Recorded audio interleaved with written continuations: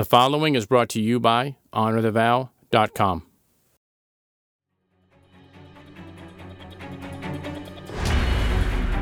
Welcome to Rapid Fire. In this arena, we not only want your marriage to survive, we want it to be thriving and passionate.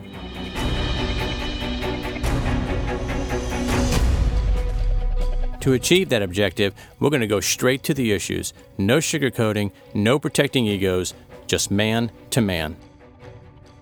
I'm your host, Robert Kosick.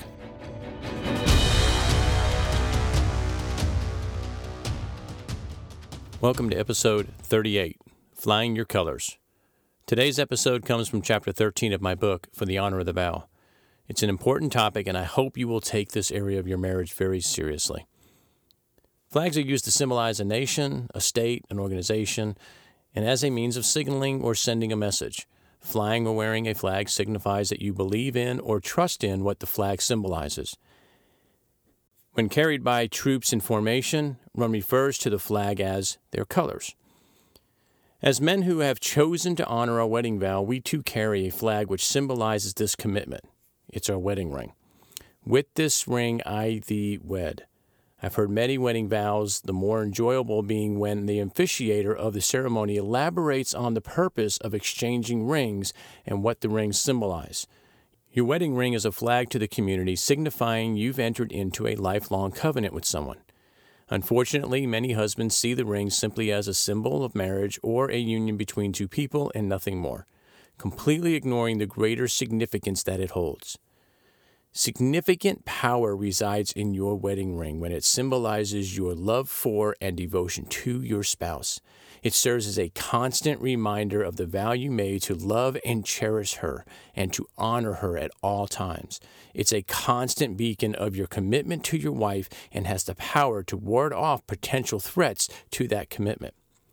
Your wedding ring is a seal of the covenant you made with your wife to love and cherish her from this day forward and until death do you part. Your flag is flown to symbolize your belief in and commitment to honoring your commitment. If you're serious about turning your marriage around and committed right here and right now to honoring the vow and doing whatever it takes for as long as it takes, then you should be honored to display your colors. Never underestimate the power of the ring and its influence on your life and the influence it will have on those with whom you interact. Your actions will speak loud and clear whether or not you truly believe in what your ring stands for. So stand tall, show pride in your colors, and live your life like you mean it.